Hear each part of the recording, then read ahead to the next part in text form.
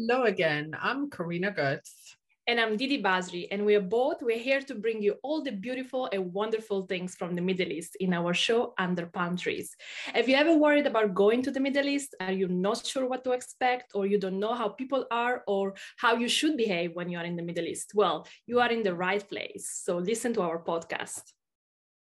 So we are here to share our knowledge about the Middle East and the beautiful culture, but we're also here to share our fun and crazy experiences and talk about the best and with the best people from the region, so you can get a better insight what the Middle East is really like.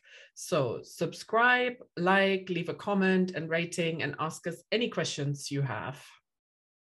So in this episode, we are talking about Qatar. So Karina, you just had recently a trip, and it has been a while since you've been to Qatar. So I guess a lot of things have changed. Tell us about the experience and what have you discovered?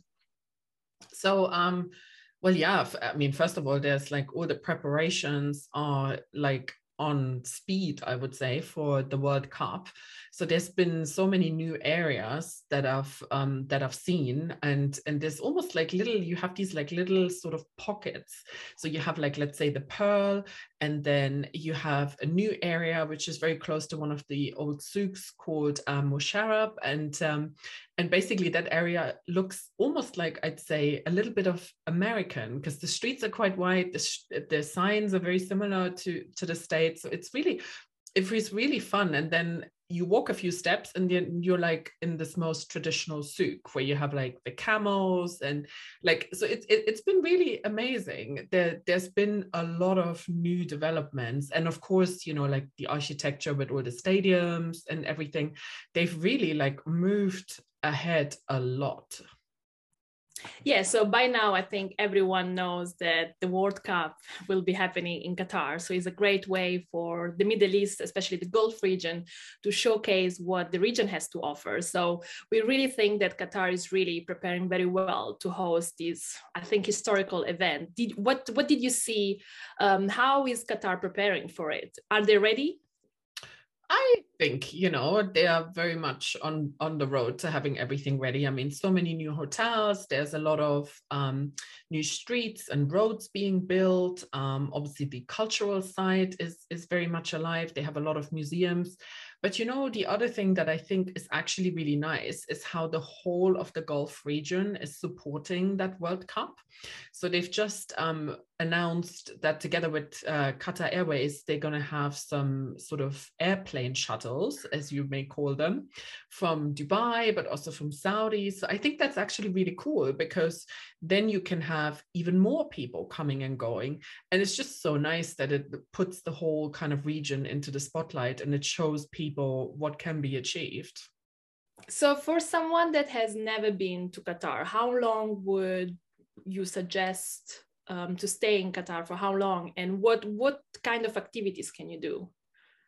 Oh, I think that's an interesting question. I think it depends very much what your objective is. I mean, if you want to go on like a family holiday, there certainly is quite a few things to do. I mean, you have all the hotels with the pools. There's some private beaches at the hotels. You could definitely make this a beach holiday.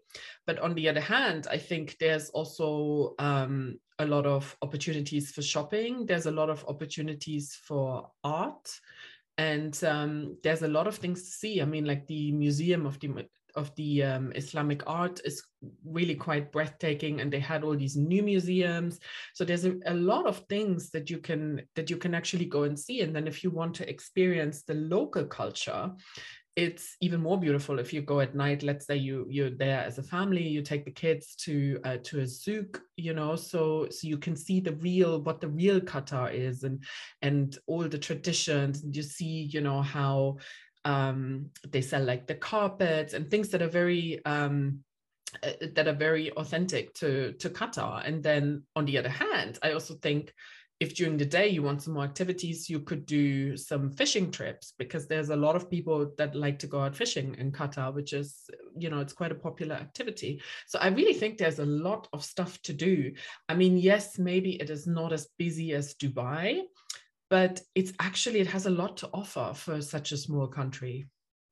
Yeah, and Qatar is not that far from Dubai, so you can actually like have it as a hop on, hop off and go and visit Qatar, and or vice versa, go and visit Dubai? It's like half an hour, 1 hour? How long? About 45 minutes by plane. It's really fast. Yeah, and would you recommend to go and visit Qatar while you are in Dubai or in UAE in general? And why would you recommend it?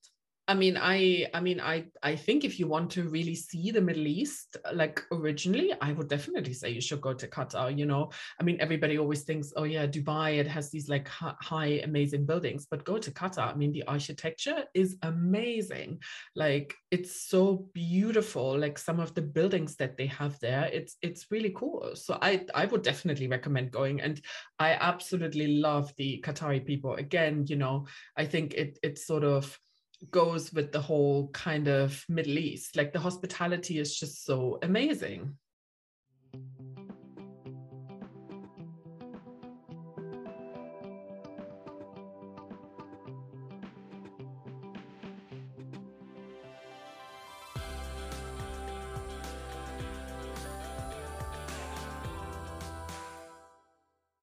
So tell us, what was your favorite part in Qatar?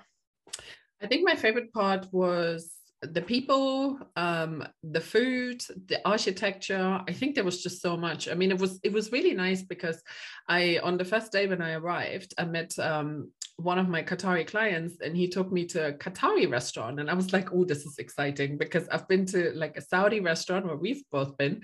So I thought, well, let's see what the Qatari food is like. And it was really nice. He ordered a very traditional Qatari dish, which comes with like fish, and the rice, I think, is cooked with sugar. And apparently it's an old sort of like fisherman's dish, because I think they needed to up the carbohydrates with the sugar and everything when they were fishing. So, but it was amazing. It was so delicious. And then we had a couple of like salads and things. So it was really nice. I really enjoyed having Qatari food.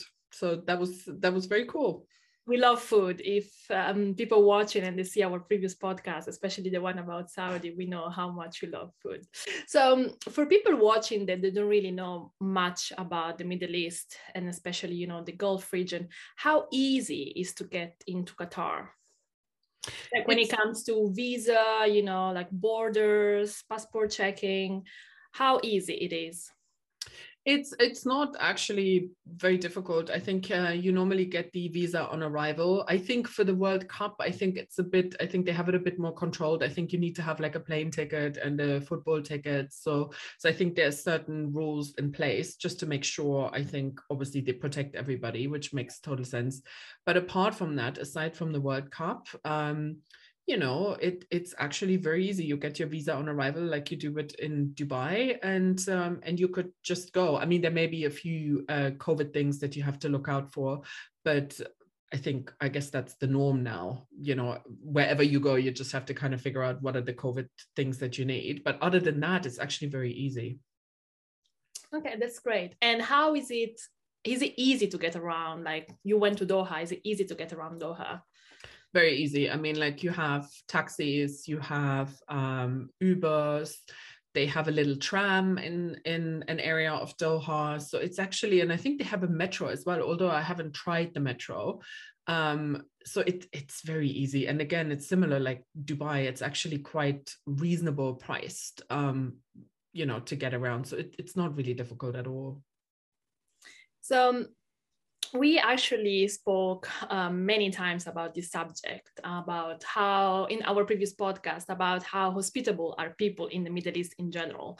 We went together to Saudi, we did a podcast about it, we went to Dubai, and people in the Middle East are just so hospitable.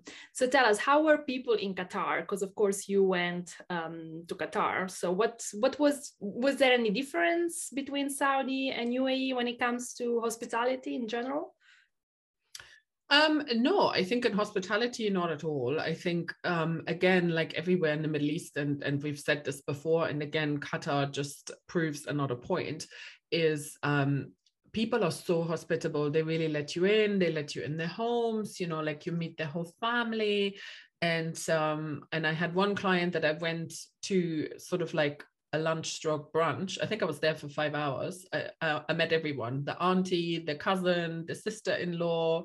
It was just really beautiful, and everybody just wanted to talk about lots of different things, obviously COVID. And then one of the other people wanted to talk about business. One of them wanted to talk about kids. It was just really nice. And it was really as if you were part of the family, and it's exactly like we experienced in Saudi. People really let you in and they open up. And to me, this is still every single time I go, and, and I've been going there for so long, it's just amazing. And this is also the experience, I think, that a lot of other friends have told me, that when they, for example, went out to work in Saudi and they met locals, they took them home for a meal. And I mean, who does that in Europe? Take people into their home and cook for them and introduce to the family. I mean, certainly in Germany, I think this is, no, it's not something that happens really. So it's really, really nice. And you really get to know the real Middle East then as well, because you get to know the people.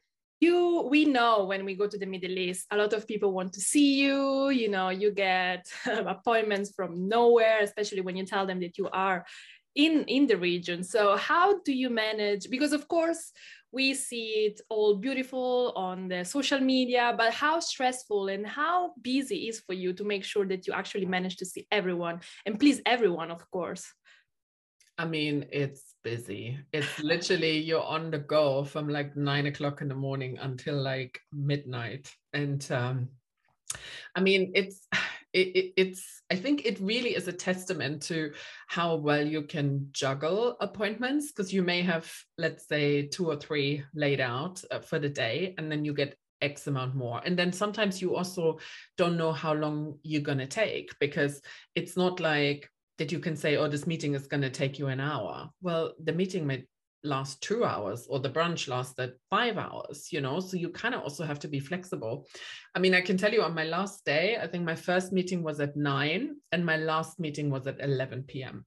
So, and I had like a lunch in between, a dinner in between, an afternoon tea. So you also have to factor in all the food that is coming along your way.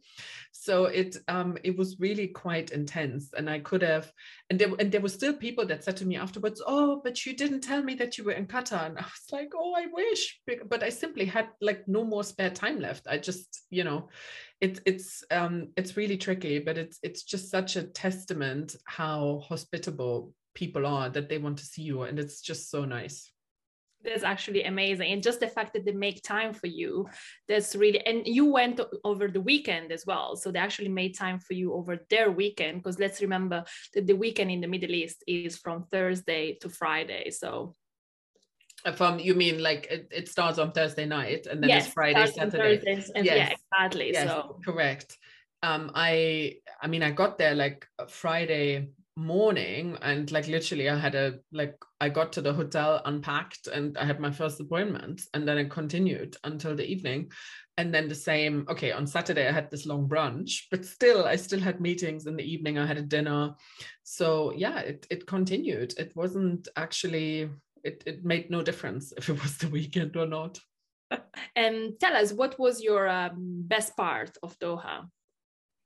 I think just seeing how it had changed and how incredible it had really developed, and all the like the architecture was just like mind-blowing.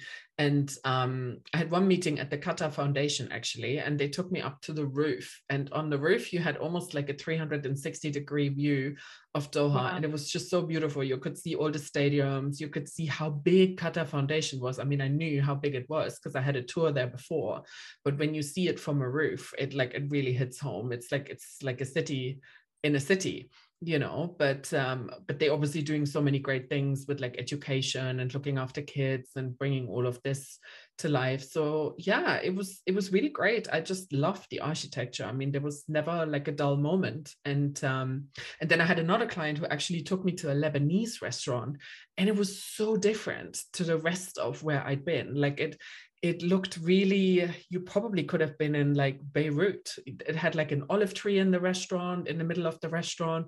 It was fabulous. So yeah, so there was so many surprising corners. And then even some of my Qatari clients would message me and say, oh, tell me again, where was this where you went? So it was really cool.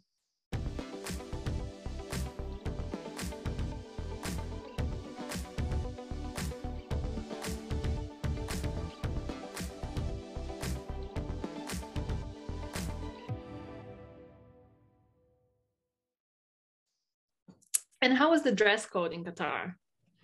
I think the dress code is very relaxed again in the Middle East. I mean, I would advise it's probably, you know, sort of not as free as Dubai. I would wear some more loose fitting clothes, but it's very open to like Westerners and things. I wouldn't wear short skirts and things like that. But you know, like if you're go in a normal business attire, like it's totally fine.